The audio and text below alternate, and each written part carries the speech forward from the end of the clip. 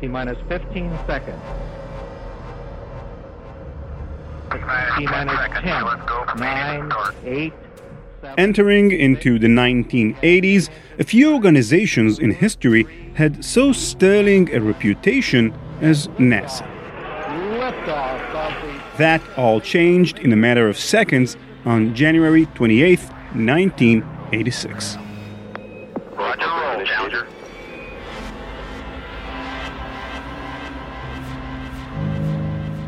The Challenger shuttle launch was an historical event in the making.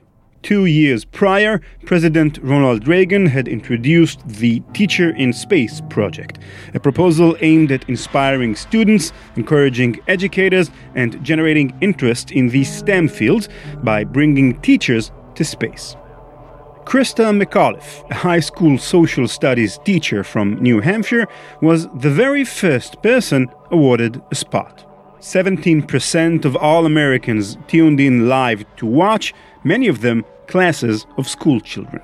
Per second. Altitude 4.3 nautical miles, downrange distance 3 nautical miles. And then, Flight controllers here looking very carefully at the situation. Obviously a major malfunction. in the aftermath, through investigations and hearings, it was revealed that the Challenger failure was a result not of random occurrence or lack of know-how. It was human oversight. Managers and executives overseeing the operation had failed to take proper precautions regarding a component of the rocket boosters called O-rings, which engineers had advised were liable to fail under the below-freezing temperature of that January day. They decided to push forward despite those warnings, and everybody aboard Challenger died when the aircraft exploded 73 seconds into its flight. We have a report from the flight dynamics officer that the vehicle has exploded. Flight director confirms that. We are looking at checking with the recovery forces to see what can be done at this point.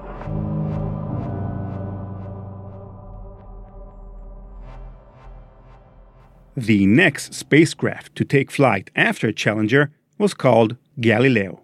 No matter what, Galileo was going to be scrutinized. It's like the performer that had to go up on stage after his opening act bombs. Pun not intended. Everything was going to be 10 times harder, and it was. Firstly, Galileo needed plutonium because it was headed for Jupiter. Typical rocket fuel suffices for trips to the moon or nearby planets, but Jupiter is 588 million kilometers from Earth. Through its own heat-generating decay, plutonium is not only effective but highly compact, taking up less space and weight on the craft. For all the sense it made to NASA engineers, however, some American citizens still had the Challenger incident fresh in their minds. The fiery explosion, the falling debris, imagine that, plus radioactive nuclear material raining from the sky. NASA insisted that the flight would be safe, that the likelihood of a radiation leak as a result of another Challenger-like disaster was 1 in 2,700. To those who remember the highest-ranking officials at NASA signing off on Challenger and its safety standard, the claim rang hollow.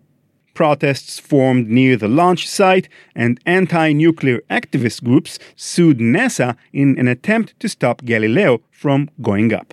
A hearing in a U.S. district court was scheduled to occur just a few days before the launch. And these roadblocks weren't just a nuisance.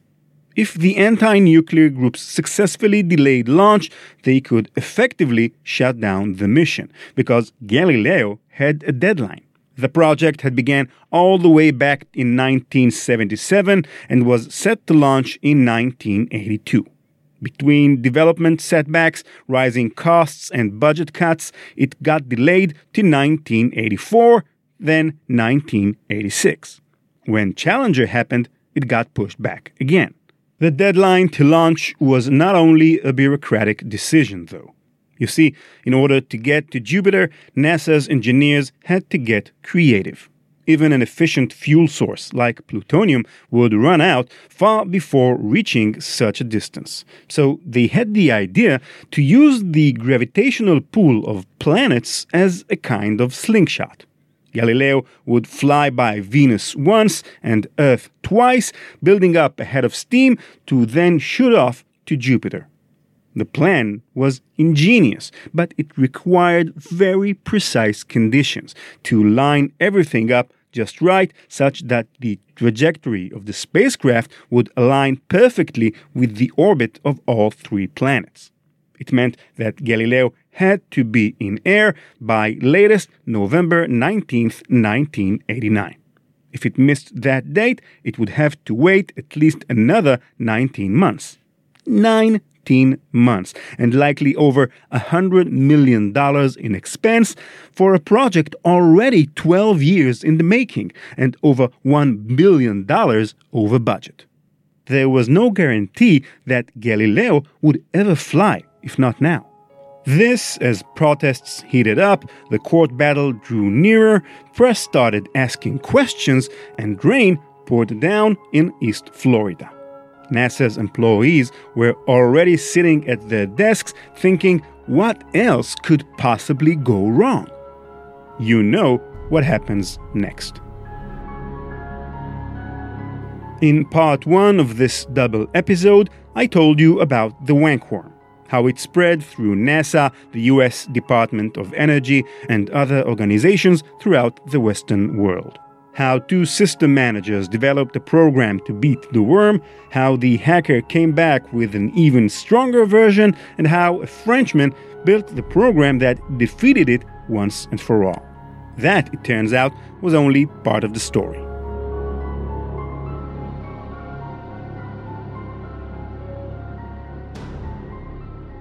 When WANK worm infected a computer, it would set the system announcement message to read, quote, WANK, worms against nuclear killers. And then underneath, you have been officially wanked. You talk of times of peace for all, and then prepare for war. It was an utterly confusing message, even if you do know what the terms worm and wank means, which you can bet many NASA employees in 1989 did not. Nonsensical it may have seemed, the message was packed with references, clues to the possible identity and motives of the individual or individuals who wrote it. Let's start with the obvious. Perhaps you know what the slang term wank means. If you don't, Google it. The use of that term would seem to indicate two things. First, that the worm's author might come from a country where that term is common, specifically of or related to the United Kingdom. Second, that they're rather immature. If one were to guess, young and male. Of course, young and male, when we're talking about hackers, doesn't narrow things down much. It's hard to imagine anything short of a large official organization, maybe a government or a crime ring, hacking into NASA.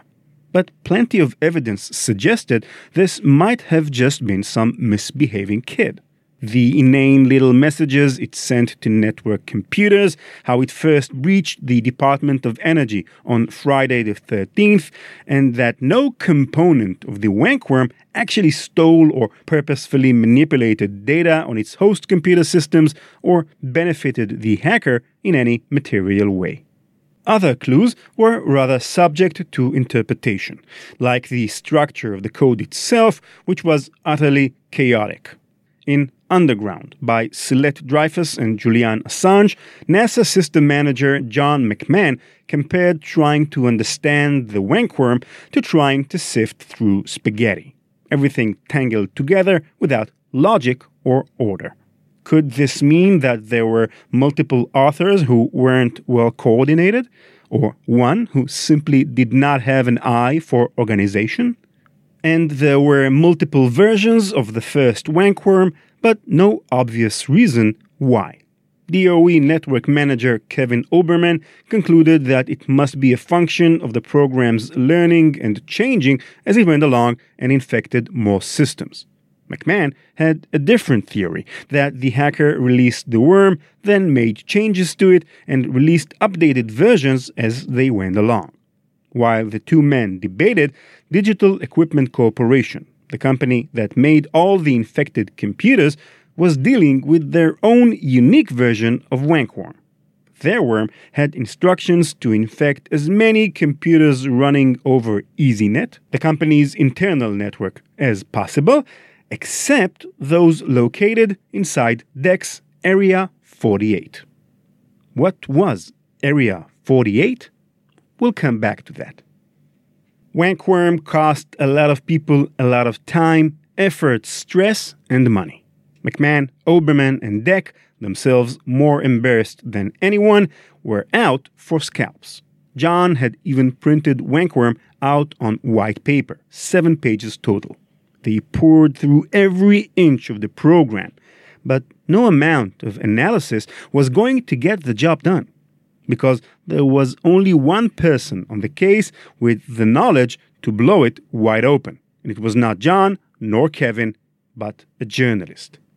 The first WANK worm ran as a process called netw_. Recall in our last episode that the worm would check to see if itself, netw_, was already running on a computer before infecting that computer. Oberman's anti-WANK took advantage of this feature by running a process also named netw_ on an uninfected computer so as to confuse the worm into deleting itself. The second WANK worm, as a result, was given a different name, OilZ. Everything about the WANK worm was confusing, so few people gave thought to what OilZ may have stood for, except one journalist covering the story, Celeste Dreyfus. Dreyfus may not have known as much about how to defeat a worm as John McMahon or Kevin Oberman, but she did have one incidental advantage, her nationality. Immediately she knew what OilZ meant, so she went home and rummaged through her CD collection, and boom! You talk of time of peace for all, and then prepare for war. 0 minutes, 26 seconds. Blossom and Blood by the Australian rock band Midnight Oil, also referred to by their fans as Oils, OilZ.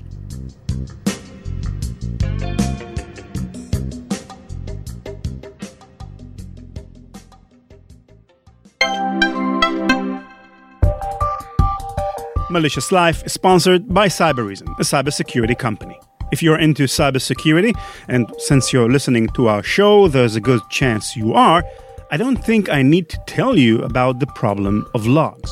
We've all had that experience. Something's off in the network. Perhaps something malicious is going on, so you grab the logs and start browsing around for signs of foul play. But even a 1 megabyte log file is roughly 500 pages of text, or a good-sized book. It's the classic needle in the haystack problem. What you need is a system that can not only detect threats in the network, but also screen false positives and show you the important stuff. In other words, what you need is a system that gives you a story. Jeffrey Wright, a cybersecurity manager at RTI Surgical, knows exactly what I'm talking about. I'm Jeff Wright. I'm at RTI Surgical. We are a medical device company. We actually manufacture medical devices. I am the primary person responsible for security at RTI. I've been in the game since the 90s, since dial-up modems. It's great to be technical, and it's great to be log-driven, but when you start trying to talk to someone that doesn't understand security at all they really want is a story. It's all about visual aids. But we didn't have anything that really was piping on the whole concept of ransomware. And I felt that Cybereason did that for me. It added a layer of security that we just didn't have. It added that visibility to the endpoints when they're not in the office, which was a big deal for me. I was very impressed with not only the product, but the biggest thing for me was, as someone who likes the red team, I was like, who better to protect the environment? Someone actually has a history on attacking. Now we have that visibility into the endpoints. So not only do we know that, I have a problem, but now Cybereason allows us to see the how, the why, and the when. Cybereason's deep hunting engine gives you deep visibility into endpoints. It automatically extracts statistical and behavioral analytics at a rate of 8 million queries per second on the data collected. Cybereason's technology can surface malicious operations without you writing a single rule. No more alert fatigue, no more huge log files. Learn more at cybereason.com. Networking technology didn't hit Australia's market until the mid-90s, but already by the late 80s, Australians were famous in the worldwide hacking underground. That fame rested largely on the reputation of one hacking collective, The Realm, and its two most revered members, codenamed Phoenix and Electron. Phoenix and Electron were digital assassins, breaching major companies, universities, governments, just for the game of it. They were so good, in fact, that John Markoff, a reporter for the New York Times, published a story in March of 1990 about a new computer worm sweeping through U.S. institutions. Shortly thereafter, Markoff received a call from a man calling himself Dave. Dave was angry because he wanted credit. There was no worm. All those intrusions were him. It only looked like a worm because he was so good. He was breaking into so many networks so quickly that Markoff mistook the breaches as machine-made. Dave was a fake name. This was Phoenix, real name Nashon Even Haim. His call to John Markoff was brash, and if he could have seen into the future, the series of events precipitated by his actions, he likely wouldn't have picked up that phone and wouldn't have hacked all those universities. But he did, and he did. And you can understand why. He may have already, alongside Electron and other members of the Realm, hacked major universities, corporations, and governments, but he was only 18 years old. 18-year-old boys like to brag. And Phoenix was especially hot-headed. Having grown up in a broken home, you could say he walked around with a chip on his shoulder, breaking into networks seemingly just so that he could boast about his accomplishments to other hackers online. Electron, too, found hacking when his family life spiraled out of control. His mother died when he was just a child, and his father, the first who introduced him to computers, developed cancer not long after. In 2003, inspired by Soulette Dreyfus's Underground, a documentary was made about Electron and Phoenix called In the Realm of the Hackers. In it, Electron, real name Richard Jones, recalls learning about his father's bowel cancer. Quote, "I can specifically remember thinking, computers don't get cancer," end quote. According to his own account, as the authority figures in his life passed away, he turned ever more obsessively to computers. So Phoenix and Electron were not so scary, but online they were. Despite not actually ever having met or shared their real names, they partnered up. Phoenix, the aggressor, with an expensive Commodore Amiga computer and its fastest modem speed, and Electron, more reserved, more talented, but working on a slower Commodore 64 and its 1541 disk drive. Other prominent members of the group included Force, a kind of elder statesman of the group, and Nam, real name David John Woodcock. For years, they operated over dial-up connections through the University of Melbourne's limited internet connection. With primitive machines, they were nonetheless able to crack universities from Wisconsin to Berkeley to Purdue. Individual university professors who wrote negatively of hackers, like Eugene Spafford, a previous guest of our show. They stole, but did not use or sell, thousands of credit cards from Citibank. They cracked the U.S. Department of Defense, NASA. Electron and Phoenix were hacking NASA while their classmates were taking driver's ed. And for a while, it worked, until one journalist discovered a reference to a rock band in a computer worm, and another received a call from someone claiming to have breached university across the United States. No longer were these Australians a fringe issue. Something had to be done.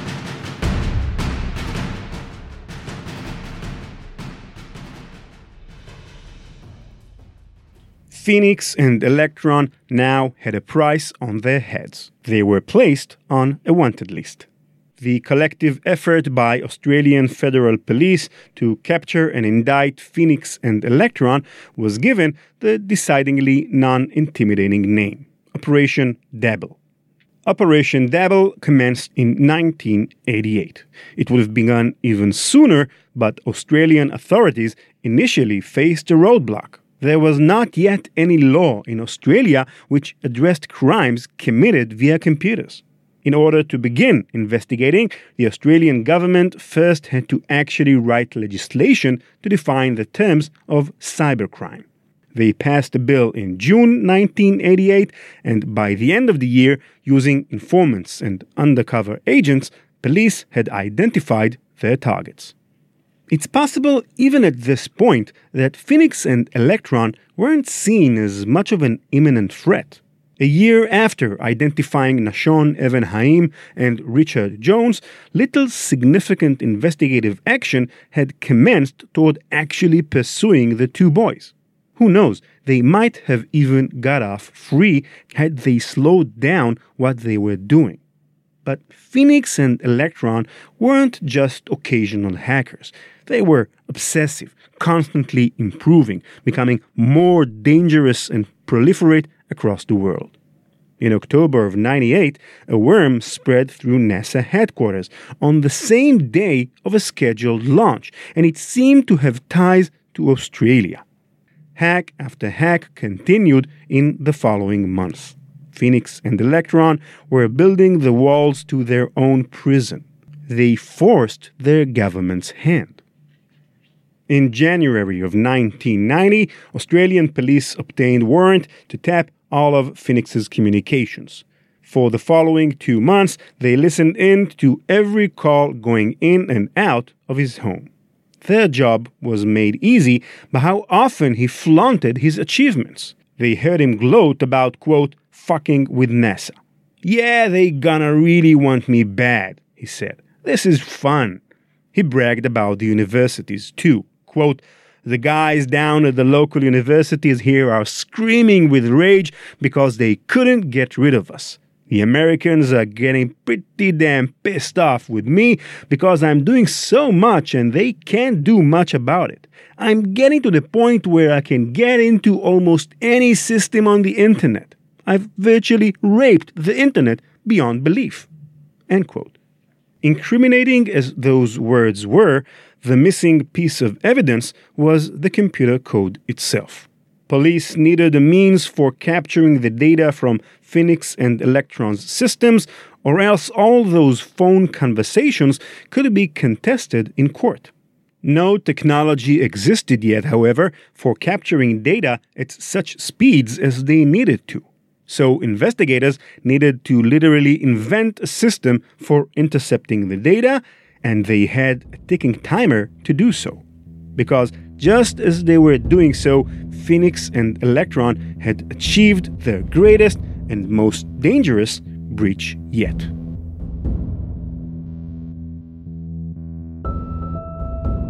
Zardos was a mailing list between 1989 and 1991, which kept record of every known vulnerability in computer systems of the time, detailing where to find them and how they could be exploited.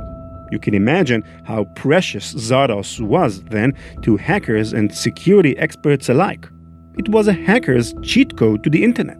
And after breaking into CSIRO, an Australian research institute, Electron got his hands on it. He shared it with Phoenix. You could argue at this point that temporarily, Phoenix and Electron were the two most powerful hackers on Earth.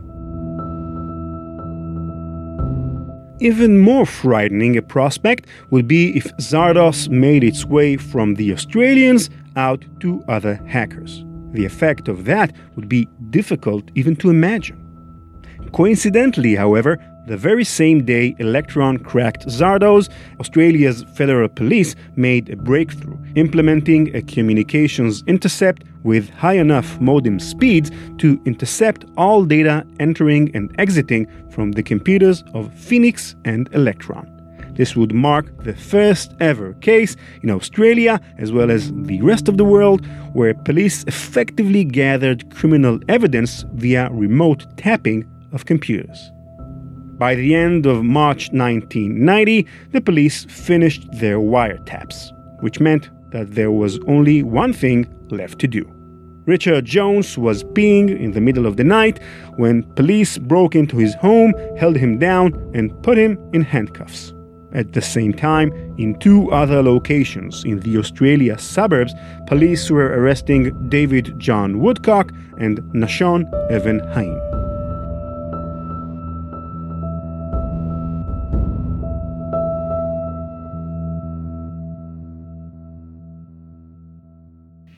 In 1993, Jones was given 6 months of jail time and 300 hours of community service. Evan Haim, 12 months, 500 hours. Some argued for greater sentences than that. Perhaps the judges took pity on the boys. After all, they were so young at the time. Observers noted that at their own sons' court hearings, Phoenix's parents were outwardly fighting with one another. Electron, in awaiting his case, experienced the death of his father and drug addiction, culminating in a mental breakdown which required hospitalization. While Nashon and Richard both admitted to hacking into NASA, among many other targets, to this day we have no definitive proof that they were the creators of the WANK worm. Electron has outwardly denied it. They're really the only two suspects, the names that come up again and again in historical accounts, but nobody was able to produce that smoking gun. It probably wouldn't have mattered in the end, considering how many other breaches they've been found guilty for. Even if they did do it, that still doesn't explain all those questions we left open earlier. Worms against nuclear killers? Zone 48? WANK worm is remembered today, actually, not because of Phoenix, Electron, or for what it actually did to NASA. Its legacy is, in a way, more interesting than any of that. DECNet's Zone 48 represents the nation of New Zealand. A member of John McMahon's team, mulling over the matter, recalled that New Zealand is a famously nuclear-free country. Just as the plutonium-fueled Galileo spacecraft was going to make its way up into space, an Australian hacker, or two, sent a computer worm onto NASA's SPAN network with a message. Programmed into the worm was a command that it could go anywhere except New Zealand, because they'd already got that message. And now that we've finished this two-part episode on the WANK worm, I'd like to take a second to tell you where the word worm actually comes from. Because many people, in looking back at this story, have noticed parallels to the book that coined the term. The Shockwave Rider was a tepidly received but cult classic science fiction novel published in 1975, written by John Brunner.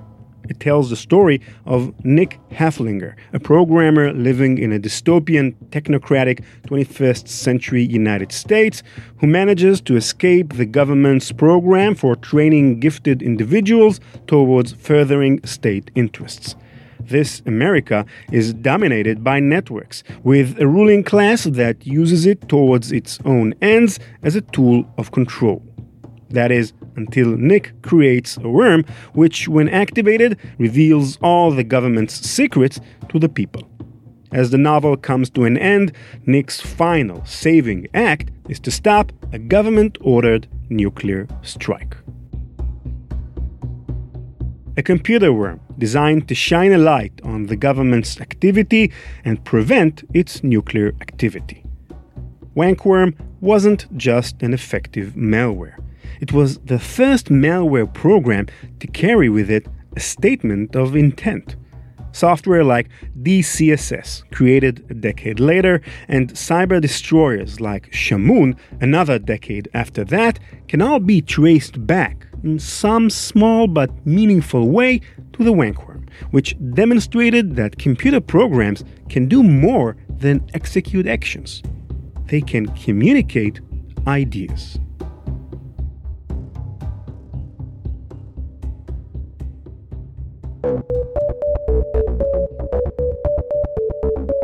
That's it for this episode. Stay with us for the last segment of our show, Malware Exploder, a conversation with a Cyber Reason researcher who will share with us an interesting malware.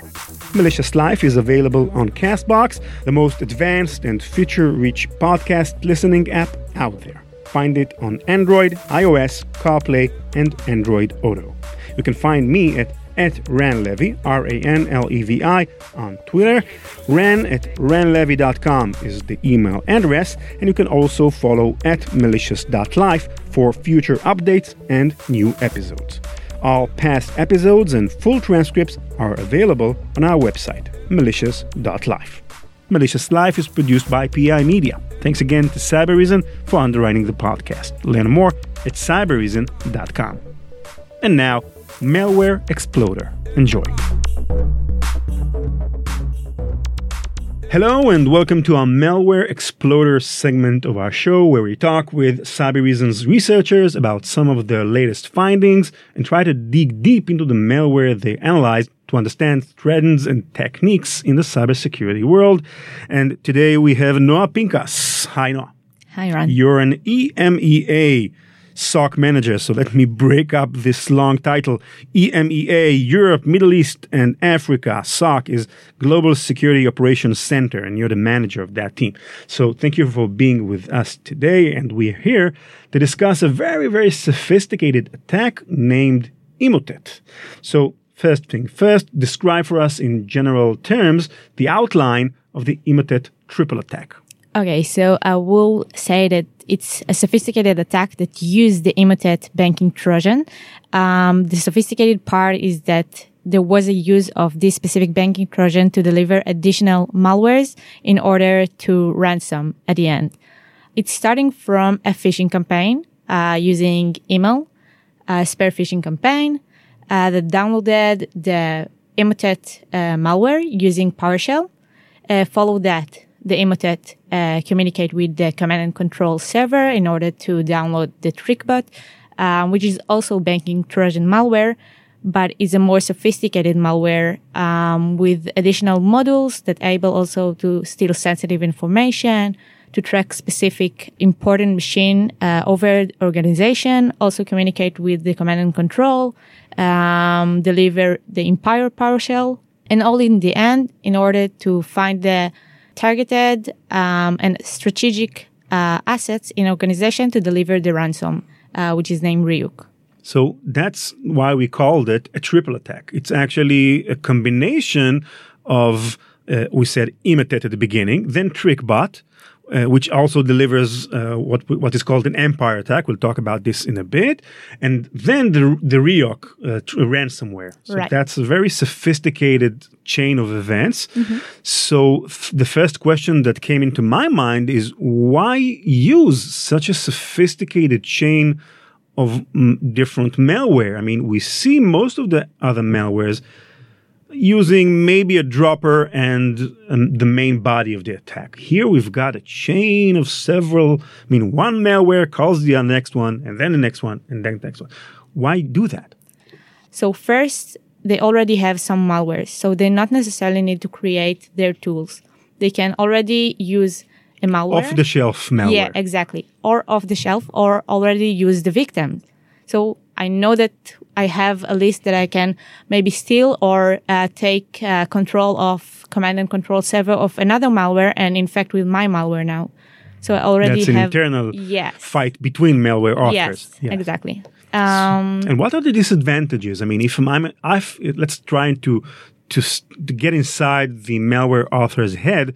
If I'm using so many different types of malwares, what am I paying? What's the price I have to pay? I have to know how the other malware works. So I need to coordinate between my malwares and the other malware that I'm using. Also, if I'm depending on other attacker command and control servers or tool, he might change them. He might shut them down. And then my operation is at risk. Yes. So the malware author in this case is probably a sophisticated professional, I'm guessing. It's someone with lots of knowledge. Yes. Probably. Interesting. And in this attack, we see heavy usage of PowerShell. Now, PowerShell, if you're not familiar, some of our listeners might not be familiar, is a kind of, let's say, a command line interface for Windows computers. But why is it so useful for attackers? Okay, so PowerShell, as you mentioned, is automated and configuration management framework. It's existing and default installed on every Windows OS 7 and above. So the attacker already have his tool on the machine. He don't need to weaponize himself. He already have everything he need. And another nice thing that PowerShell had is interaction with the Windows 32 APIs. So basically, an attacker can do a lot of things and interact with the OS system. And that's something that it wasn't feasible in the old command prompt that we had in older versions, and we still do have them in even newer versions of Windows. Is it less? I mean, is the command prompt less powerful than PowerShell? Yeah, it's less powerful. And we are seeing a use of the command prompt to use PowerShell most of the time. And also another nice thing that attackers love in the PowerShell is the ability to execute code and arbitrary code in memory. So basically, this way you also evading detection by all kind of antiviruses and other tools that usually detect based on logs and based on processes that happen. But this is in the memory. And this is a capability granted by PowerShell. That's something that PowerShell can give the attacker. Yes. It's executing memory, inside memory. Right. Yeah. Okay. So another interesting feature is that TrickBot, which is the second link in the chain of the triple attack, installs a framework called Empire, which is used in this case for reconnaissance and installing a backdoor in the attacked computer. I have to say that I was not familiar with Empire prior to our talk. So what's Empire? So Empire is a PowerShell and also Python now post-exploitation framework. It's based on both. And it's enabled the attacker to use all kind of arbitrary code or tools, for example, Keylogger, Mimikatz, all kind of evasion in the network and in memory that allows the attacker to execute his malicious things. It's tools with all this capability already that is based on PowerShell and enable to execute this thing without executing the PowerShell agent. So this way, it also uses the PowerShell, which we already spoke, that is really important and have great capabilities. And also, it's not use PowerShell, so if you try to monitor the PowerShell process, you won't see that. So Empire is a framework that was developed for security professionals or for malware authors? Who's the, let's say, intended audience of Empire? So it's more for the security and defensive side.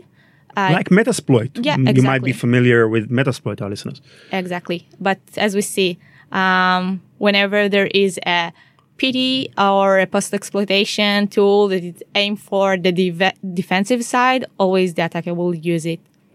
Does that framework include any kind of tools or verification steps to perhaps help prevent such abuse of the tool? No. It's a double-bladed sword is best.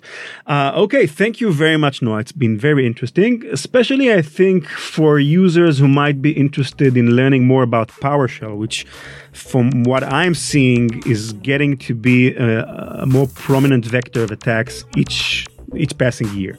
Very interesting. Thank you very much. Thank you. CK Music.